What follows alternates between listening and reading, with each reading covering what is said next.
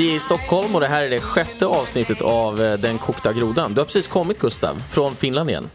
Stämmer bra. Jag flög in ikväll och nu sitter vi här igen och spelar in Den kokta grodan. Så att det känns roligt som vanligt. Ja, det är kul. Det är kul. Men du, det som inte är så kul, det är ju det här som man faktiskt måste beröra, tyvärr, eftersom det har inträffat. Och det är det här med Belgien.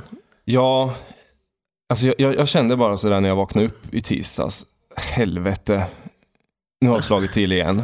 Det är så jäkla sjukt. Alltså för mig, jag kände bara det var så jävla tungt alltså. För mig kom ju chocken med Paris. Då förstod jag att det här kan verkligen hända när som helst, var som helst. Det var första gången jag tog det till mig att det här kan hända mig. Det här kan hända någon jag känner. Det här kan hända när som helst. Och nu har ju verkligen grodan kokat, därför att nu var det fullständigt självklart. Jag bara, det är klart det har smält. Det är klart det har smält. Exakt. Varför skulle det inte ha smält? Ja, och alla begriper ju att okej, nu har det smält på bara några månader, så har det smält i Frankrike, i Belgien. Vad är nästa mål?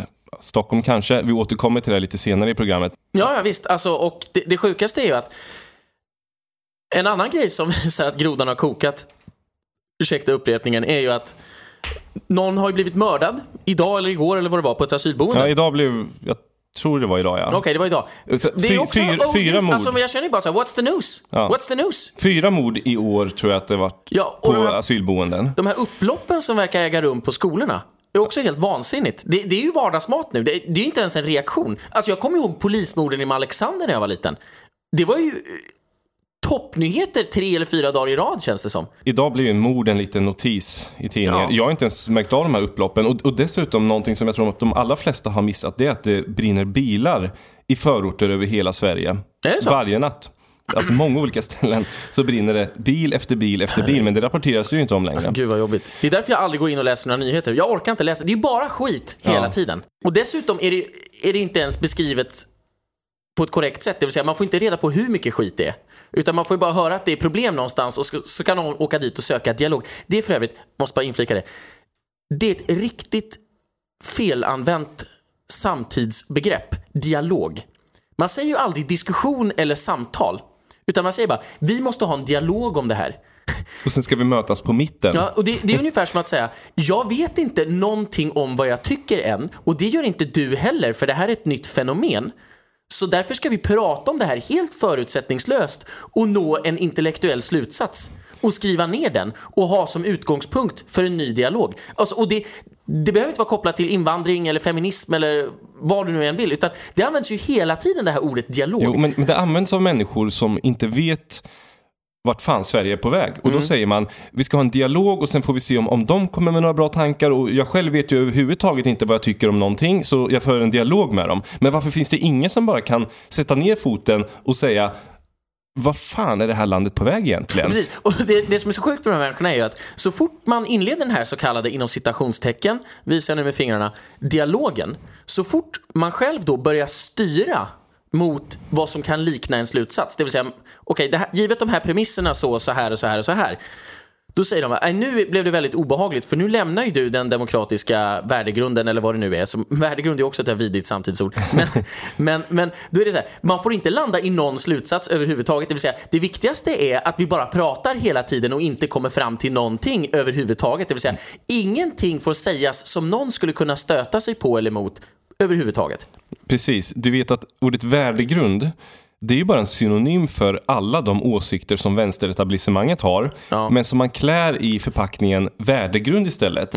För att då säger man, i det här sammanhanget, i det här landet, har vi den här värdegrunden som handlar om att vi vill ta hit så mycket islamister som möjligt. Ja. Vi har därför upprättat en telefonlinje som man kan ringa till och ifall de vill använda våld. Men om vi backar lite här till det som hände i Belgien, då ser vi nu att det är över 30 döda, över 300 skadade. Det är helt sjukt.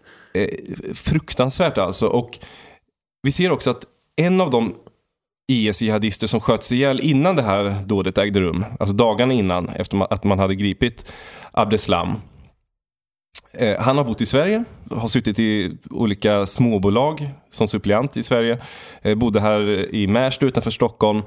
Och då blir folk lite, oj, finns det islamister även i Sverige? Ja, men det är väl klart som tusen att det finns islamister i Sverige. Ja. Vi har ju inte haft någon kontroll överhuvudtaget på våra gränser. Nej. Vi vet ju överhuvudtaget inte vilka vi har släppt in. Belgien är tydligen det land i Europa som har allra flest IS-aktiva sett i folkmängd. Sverige kommer på en andra plats där. Okej, ja. Men vi har liksom i förhållande till Frankrike och andra länder som brukar pekas ut i svensk media som att de har problem med jihadister. Vi har dubbelt så många jihadister sett till antalet invånare än vad Frankrike har. Ja, i absoluta tal.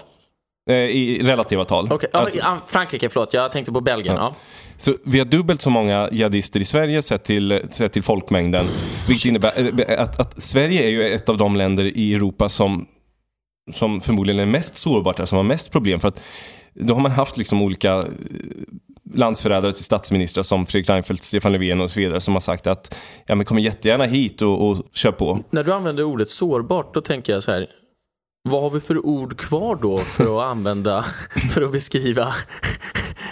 Ja, det sa ju Fredrik Reinfeldt här i tal. Du hänvisar till Fredrik Reinfeldt som sa att man får inte kalla den pågående kollapsen av det svenska samhället för kollaps. Nej. Men vad fan ska man kalla det då? Ja, nej, man ska kalla det precis vad det är. En spade är en spade. Ja, men hans utgångspunkt är att så länge vi håller lite bättre än i Syrien så får inte vi klaga alls i Sverige, eller? Nej, men precis. Det är ju som att säga, hur kan du använda ordet fattigdom för att beskriva 2015? Jämfört med 2007 så är ju fattigdomen jättemycket lägre om man ser globalt. Ja, men vem jämför sig globalt? Alltså, kan jag inte äta mig mätt så är jag ju fortfarande hungrig. Vi jämför ju Sverige med vad Sverige var för 5 år sedan eller 10 år sedan eller på 50-talet eller vad man nu vill. Alltså precis som de jämför Syrien med hur det var för 20 år sedan. Det var ju garanterat bättre för 20 år sedan. Så att alla de här begreppen som man inte får använda för att beskriva hur det ser ut i Sverige, de är ju relativa. Det vill säga, det är klart man inte kan kalla Sverige ett kollapsat land om man jämför med Syrien där det är inbördeskrig. Men det är en helt ointressant jämförelse. Det är ungefär som att säga, ja, hur långt har ni kommit med offentlig finansierad dagisverksamhet i Grekland? Nej, det har ni inte kommit långt alls med. Och så säger de bara, nej, det har vi inte kommit så långt med. Å andra sidan har vi inte genuscertifierade feministfanatiker som manipulerar våra barn till att bli en massa sjuka grejer. Så att det är liksom, man måste jämföra med vad som är intressant och relevant. Exakt, alltså det där brukar olika skrupellösa personer använda så fort de vet att de egentligen har försämrats över åren. Då plockar man bara ut vissa variabler från mätningen och ser att titta, grafen går fortfarande uppåt. Men jämfört med Belgien då så ligger vi alltså i Europatopp, en föga smickrande plats vad gäller IS-jihadister. Och Belgien i och för sig är ju en kollapsad stat, verkligen. Alltså, Sverige är ju ännu kanske inte helt kollapsad, men vi är väl på god väg att hamna där. Men det var du som sa att Belgien är failed state. Ja. Modifiera det lite, för det är inte helt failed state. Nej, men typ. För att Belgien är ju en konstruktion. Det är inte en nationalstat som till exempel Sverige har varit. Eller som de flesta andra europeiska stater har varit. Utan Belgien är ju en konstruktion, en militärkonstruktion från 1800-talet. Och har ända sedan dess grundande någon gång 1830 eller 40-talet varit ett dysfunktionellt land. Det finns ju inget folk som är belgare, utan det finns ju bara valloner och flamländare, och de talar ju olika språk. Vallonerna talar ju franska och flamländarna talar ju... Och de är totalt segregerade, eller? Ja, det får man säga. Okay. Helt och hållet faktiskt.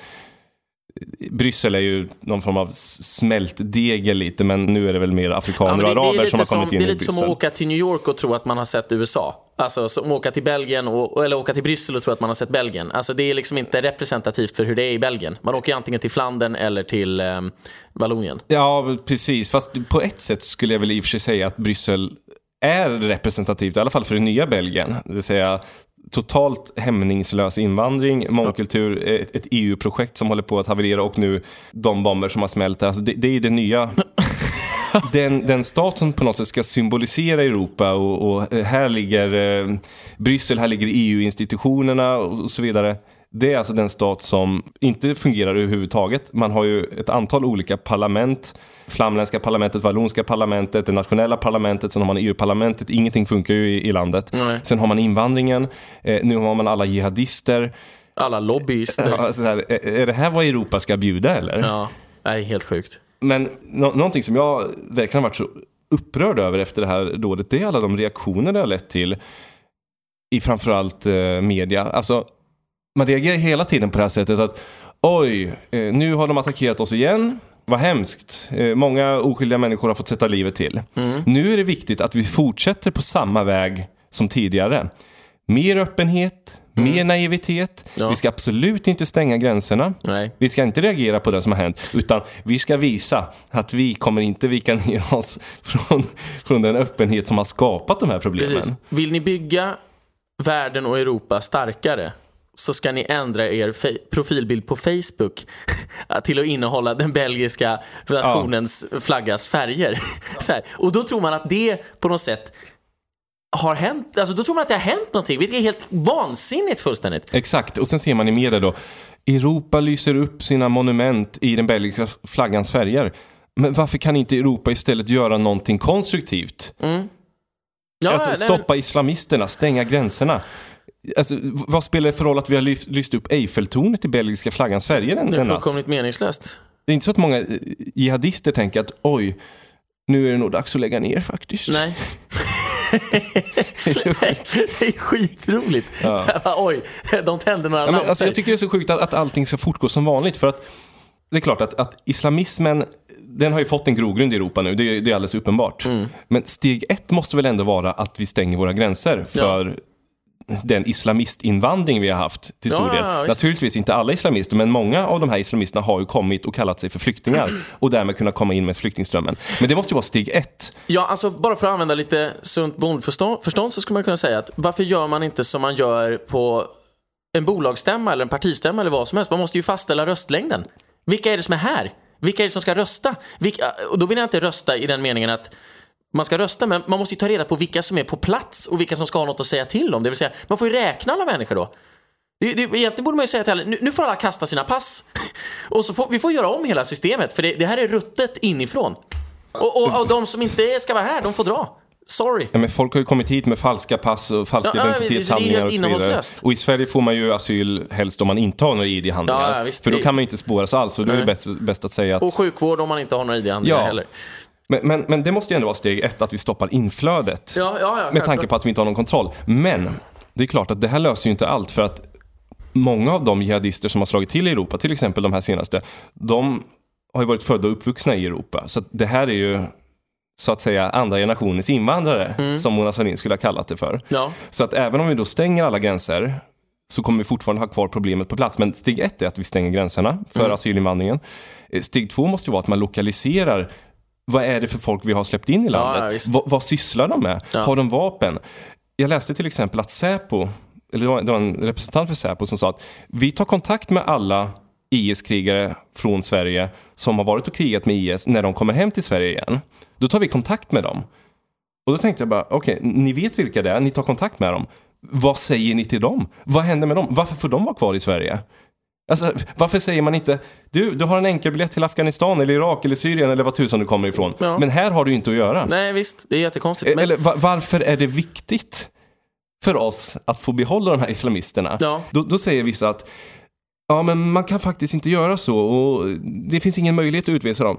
Det finns hur mycket möjlighet som helst. Ja. Alltså, politik är det möjligas konst, var Olof Palme som sa. Ja. Vi kan göra precis vad vi vill. Från Bismarck, men i alla fall.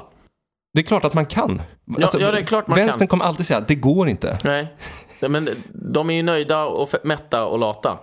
Och de har ju sin fina regering med lägerdrottningen och Stefan Löfven. Men alltså, du slår huvudet på spiken, och det är ju samma flathet överallt. Det var ju som när man skulle kontrollera scenerna och genomföra ID-kontroller i tunnelbanan i Stockholm. Och då blev det ju ett enormt rabalder, för polisen hade ju ett register över det här. Och dessutom hade de ju en Facebookgrupp där de skrev att odugliga människor är odugliga och borde inte få åka tunnelbana ungefär.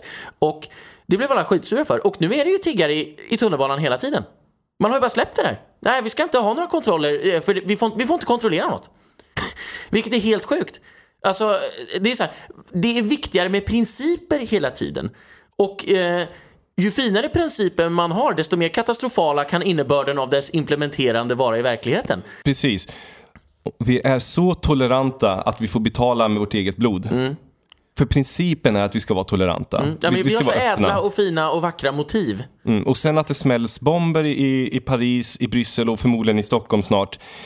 Det är sånt man får ta, för att vi är faktiskt väldigt goda här. Ja, precis. Det är som när Titanic kör på isberget och så säger man, nu har det gått åt helvete, vi måste evakuera alla. Och då säger de, vi måste hålla kursen. 2, jag tycker det är fruktansvärt olämpligt av dig att sprida rädsla på det här sättet. Och 3, vi spelar faktiskt Frank Sinatras senaste skiva och golvet lutar inte så mycket så folk dansar och längst bak. Efter pausen nu så ska vi ta upp det här med att den person som har mag att kalla en spade för en spade eller att påtala att du körde faktiskt in i ett isberg nu kommer alltid kallas för populist. Ja, det är oerhört populistiskt. Ja, vi återkommer till det här populistbegreppet efter musiken, så vi är snart tillbaka. Ciao då. Ciao.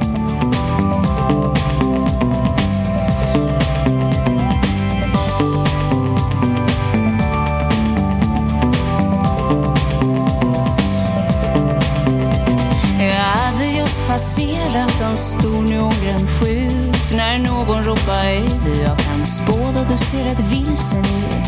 I dörren stod en man med en övertygande min. Jag tänkte, var jag förlorar jag? Ge mig, jag går in, alltså. Stjärnorna de säger vad du är för en individ. Hoppa om du vågar, riskera ditt liv.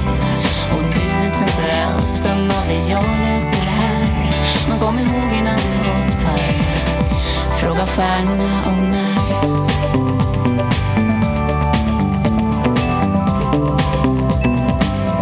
Fråga stjärnorna om när.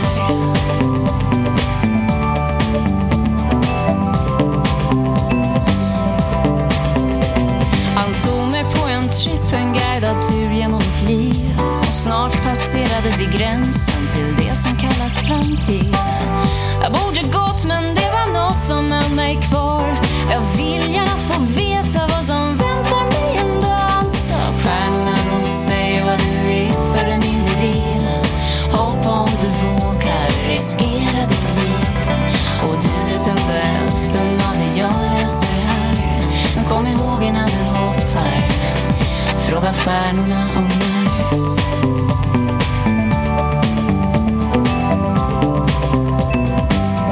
Fråga stjärnorna om när.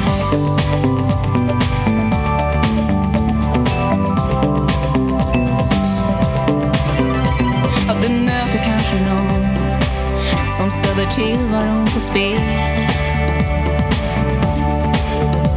Jag reste mig för att gå, så det som sker, det sker. Men jag är ingen slav under de krafter som styr. Jag har en egen vilja, jag behöver aldrig fly.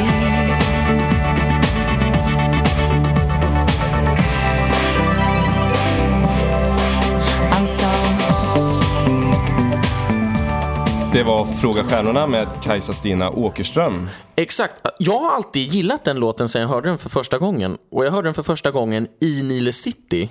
När de parodiserar på den låten, Gustafsson, jag tror det är Reborg och Schyffert såklart. Det finns en skitkul video som jag tycker alla ska gå in och kolla på. Kolla på alla avsnitt med Nile City, men kolla på den där videon. Jag tycker den är asrolig. Och sen dess så har den här låten någon form av, inte affektionsvärde såklart, men det... Är din favoritlåt? Nej, men jag minns en tid när jag gick i gymnasiet, när vi härmade de här Nile City-killarna hela tiden och lyssnade på den här låten, och det är kul. Det är din favoritlåt? Ja, självklart. Vi ska snacka lite om de här så kallade populisterna, för jag har sett många, både politiker och journalister, som har gått ut och varnat för att nu kommer populister se sin chans efter de här terrordåden, och då har man bland annat varnat för att Marine Le Pen, Nationella frontens karismatiska kvinnliga partiledare i Frankrike, har gått ut och kritiserat och fördömt det som har hänt och så vidare. Och då var det Cecilia Malmström, den här folkpartisten, som sa att Nationella fronten, de försöker plocka poäng nu. Såklart, jag måste bara säga att det slog mig precis just nu att oj, vilket bra argument den brittiska nej-sidan till EU just fick mot EU. Det vill säga, vi ska inte ha någon fri rörlighet överhuvudtaget. Vi ska ha egna gränser och egna kontroller. Så att, ja, det är klart de här så kallade populisterna kommer utnyttja det. Och det är klart de kommer utnyttja det i Frankrike också. Men jag menar, det är ungefär som att säga så här, va? Alltså, kan ni fatta att någon är så obehaglig så den tar ett terroristattentat med 30 döda och vad var det, 300 skadade? För att säga att vi borde ha färre islamister i Europa. Ja, varför är det plötsligt populism? Alltså, om man har olika politiker över hela Europa som har varnat för det här, och blivit extremiststämplade och kallade allt det ena och det andra i flera år. Och sen säger jag, men nu har ju det här hänt som jag har varnat för i flera år. Du är bara en simpel populist och det vill vi inte ha att göra med. Du är bara plocka poäng på det här. Vadå? Det är min politik. Min politik går ut på att vi inte ska ha en massa islamister som springer runt i Europa. Ja. Min politik går ut på att islamisterna ska skickas hem. Billiga poäng. Om du vill kalla mig populist, ja tack. Jag är mycket hellre en populist. Ja. Det är ungefär som att säga till ett hockeylag. Ja. Visserligen vinner ni alla matcher, men ni gör ju alla era poäng och mål i numerärt överläge. Är det en hållbar taktik? Ja, det är det. Vi vinner ju alla matcher. Ja. Vad är problemet? Ja, men jag är hellre en populist än en hycklare som går runt och säger att det finns inga större problem och vi ska ha öppenhet och vi ska ha tolerans och så vidare. Om det kommer till priset av att våra europeiska bröder och systrar får betala med sina liv och ligger döende på Bryssels eller Paris gator. Ja. Och dessutom då är jag gärna populist. Ja, och dessutom har alla de här hycklarna bara gjort karriär i offentlig sektor. Och det är därför de inte har några egna åsikter överhuvudtaget. För det är ju subventionerade åsikter. Ja, det är karriärspolitiker. Ja, rakt igenom. Allting. Men jag tycker det är ganska respektlöst att man säger att nu efter det här terrordådet, då är en av de stora farorna vi har att olika politiker som är invandringskritiker kommer att öka i opinionen. Ja. Då säger man, den stora faran nu här i Bryssel och Belgien efter terrordådet, det är att vi kan få en liten hårdare ton. Ja, det vore väl sjukt om vi skulle fortsätta med exakt samma ton vi har haft innan och sagt att islamister, kom gärna hit. Kom till Belgien eller Sverige. Ja, men allt det här har ju förmodligen börjat någon gång när de här Myrdalarna drog igång sitt sjuka barnuppfostringsprojekt. För då var det så här, om ditt barn skriker, då ska du inte säga till det på skarpen. Om ditt barn inte vill gå och lägga sig, då ska du låta barnet vara uppe. Så kommer barnet mogna in och bli en stark individ. Och allting pekar ju på exakt raka motsatsen.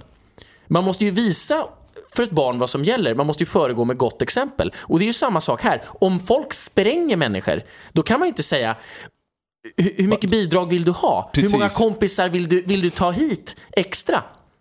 Precis, till slut kanske du förstår att det här inte är så bra. Alltså, vad är det för konstig inställning? Varför kan vi inte bara sätta ner foten och säga att om ni inte respekterar vårt levnadssätt, vår kultur, våra folk, då har ni inget här att göra. Nej, väldigt enkelt. Varför ska det vara så svårt? Ja. Och jag tycker det är så konstigt, för det är alltid samma reaktion efter det här. Alltså efter Paris, nu efter Bryssel, efter andra terrordåd vi haft tidigare, så är det alltid exakt samma reaktion. Att bara, men alla muslimer är faktiskt inte terrorister. Nej, det är mycket möjligt, men vi har ett enormt problem med islamister som spränger sig till döds. Det är ungefär som att säga alla kriminella vill inte vara kriminella. Nej, okej, men det är inte det vi är här för att diskutera. Buset ska vara inne och du ska våga vara ute. Ja, gammal moderat paroll. Men nu finns det ju inget moderat längre med den parollen i och för sig. Men för 40-50 år sedan var det något som funkar. Men vad ger det att diskutera alla de muslimer som inte är terrorister? Alltså, det är ovidkommande. För det första är ingen som har sagt att alla muslimer är terrorister. Men för det andra så diskuterar vi terrorister nu som spränger sig själva till döds i islams namn. Ja, och de muslimer som inte är terrorister, som betalar skatt, som startar företag och allt detta. Och nu kan de bli svartmålade, Erik. Ja, de har du tänkt på hur det kan kännas? De känner sig ju inte kritiserade överhuvudtaget. Därför att de vet ju precis vad man snackar om. Det är ju det som är så sjukt. Det är därför jag är helt övertygad om att egentligen skulle man gå ut i Sverige och säga, som Trump säger i USA, bara, I will win the Latino vote, för de har ju så många mexare. Alltså det är bara att säga, jag har invandrarna. Jag har polackerna, jag har iranierna, jag har syrierna, jag har allihop. Alla invandrare som fattar vad jag snackar om, de röstar på mig. De älskar mig, för de har själva egen erfarenhet av detta. Exakt den retoriken skulle man ha. Det är ungefär som du skulle säga, ni har enormt hög kriminalitet i Sverige. Och så skulle du säga, du är faktiskt svensk. Jag känner mig väldigt, väldigt illa berörd nu över att du misstänkliggör mig som kriminell. Nej, du vet ju att det finns en massa kriminella i Sverige, men det gör inte dig till kriminell bara för att du är svensk. Men om det är så att du blir så kränkt av att jag kopplar ihop våldsdåden, terrorbombningarna med islam, då kanske Sverige inte är rätt plats för dig. Nej, Europa är inte rätt plats för dig.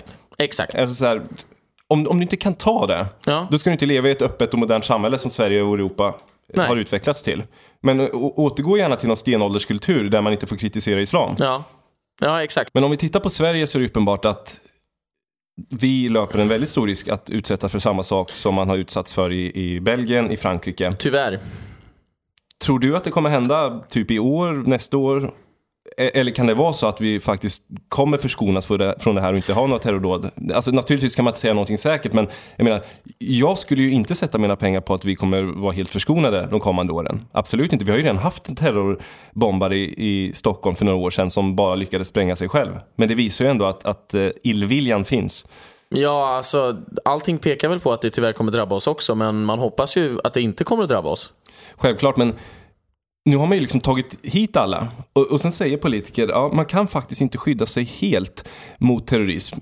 Nej, det kan man visserligen inte göra, men om man inte släpper in massa islamister eller skumraskfigurer från Mellanöstern så minskar ju liksom risken med 99,9% att drabbas. Men det är klart att om man tar hit hundratals, tusentals IS-krigare, då är det klart att du har en risk. Resonemang, det är ungefär som att säga, skaffa inget lås till din dörr, de kommer bara lära sig att bryta upp låset.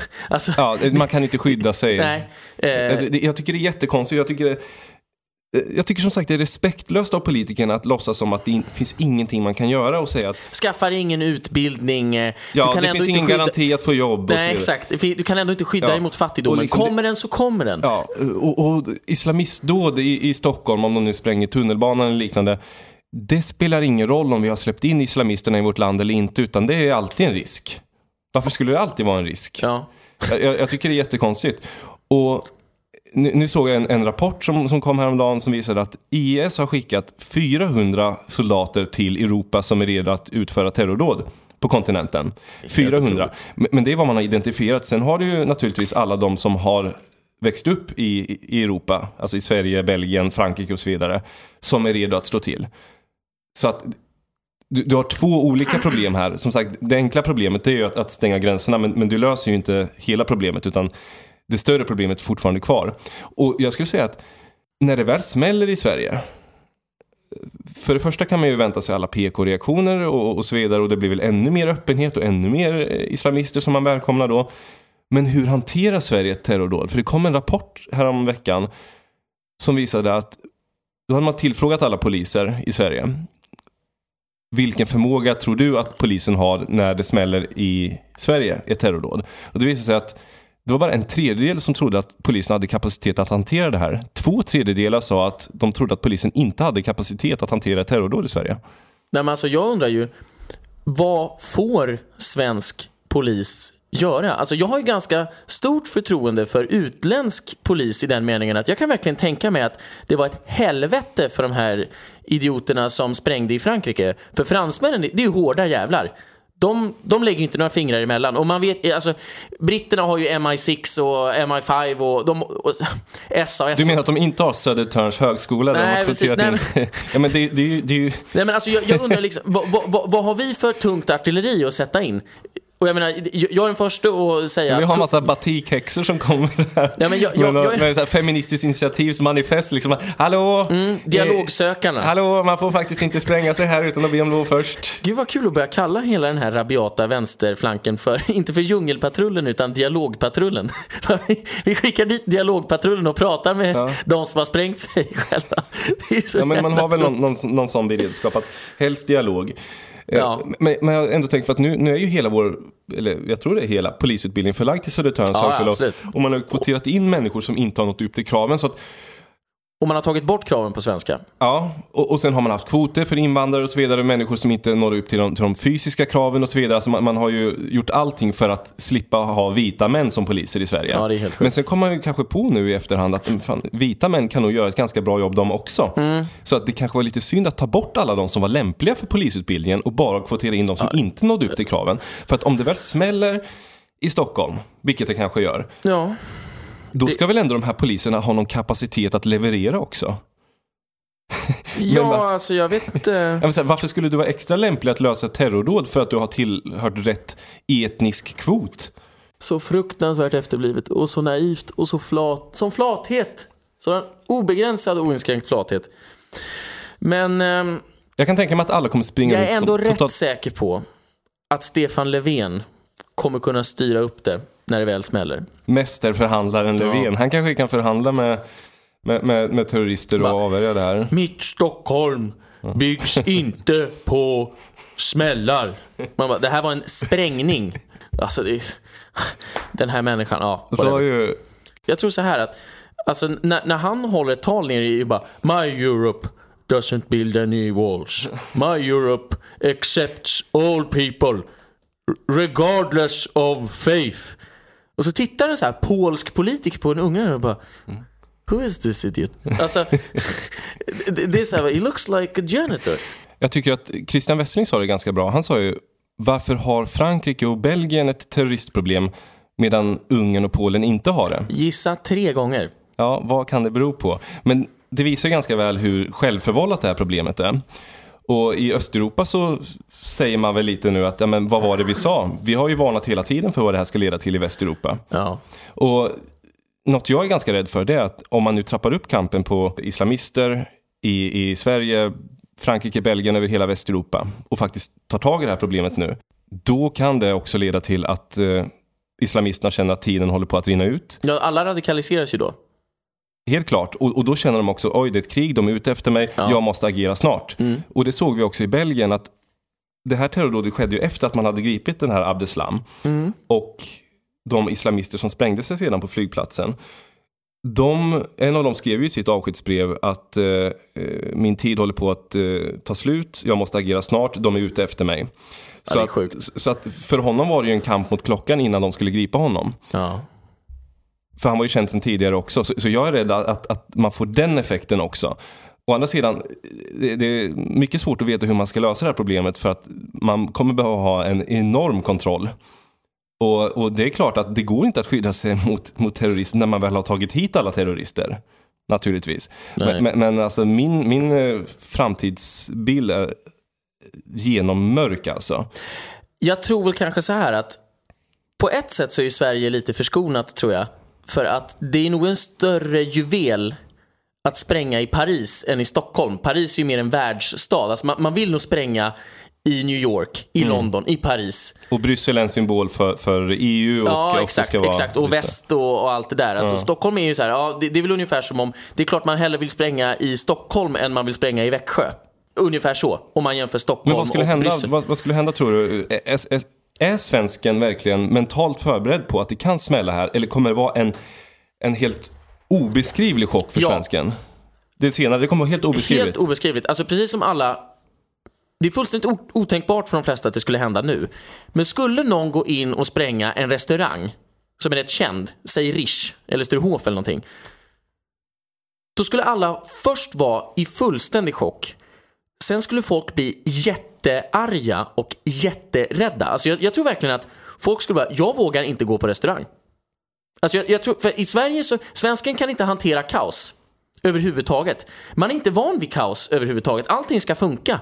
Det är klart jag ska kunna gå på restaurang utan att det händer någonting. Det är klart att jag ska kunna röra mig på stan utan att ha ett vapen. Och så vidare och så vidare och så vidare. Och då skulle allting kunna vändas, hela samhällsdebatten, i ett slag. Men du menar alltså att trots det här terrordådet i Belgien, i Frankrike, och trots att vi vet att det finns hundratals islamister i Sverige som har varit och krigat för Islamiska staten, så är folk inte mentalt förberedda på att det kan smälla i Sverige? Nej, men ingen är ju mentalt förberedd. Alltså Mona Sahlins slutsats är ju säkert att öppna en hotline till som islamisterna kan ringa till. Eller hon har ju haft till. En sån telefonlinje man ska ringa till. Jag vet inte om den har varit öppen, jag vet inte om det har varit en enda. Och varför skulle någon islamist vilja ringa Mona Sahlin? Det är så att jag har tänkt att spränga mig själv, men jag tänkte bara höra din åsikt först, Mona. Jag tänkte med ett litet terrordåd. Ja. alltså det är ju helt efterblivet. Nej, men alltså, så att det är ju helt otänkbart. Och hon kommer ju efteråt säga, vi har misslyckats med integrationen. Det kommer ju vara hennes slutsats. Men det kommer ju vara för sent för henne då. Alltså hon är ju redan en politisk dinosaurie. Men då kommer hon ju verkligen förpassas till de mörkaste sidorna i historieböckerna, alla kategorier. Men jag vill bara återkomma till det att alltså det skulle kunna vara en sån där cataclysmic event, som man säger. Att då ändrar sig allt i ett slag. Jag tycker det är så jäkla tragiskt att svensken måste utsättas för någonting innan han eller hon vaknar. Ja.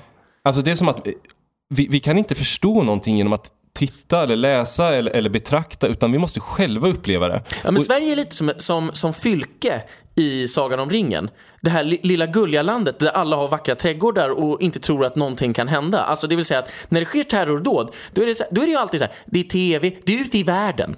Det händer saker ute i världen. Men varför skulle det hända här? Alltså för svensken ser sig inte som en del av världen. Det finns Sverige och så finns det resten av världen som svensken vill rädda på något sätt. Men med de orden så ska vi ändå säga att det är väldigt kul att spela in de här avsnitten och vi har fått mycket kul respons. Även om vi behandlar många gånger tuffa och smärtsamma ämnen. Verkligen. Så kan vi ändå göra det med någon form av glimt i ögat som lyckas gå ut i etern. Ja, i den här podden så räds vi inte några ämnen, vi räds inte några ord, utan vi kommer prata om precis vad vi vill, när vi vill, hur vi vill och var vi vill. Trots ett lite tungt avsnitt så hoppas jag att ni som lyssnar har haft en riktigt trevlig påsk med era nära och kära. Så är vi snart tillbaka igen med Den kokta grodan och då för avsnitt 7. Exakt. Tack så mycket Erik för den här gången. Tack själv. Ha det bra. Hej hej. We used to have it all.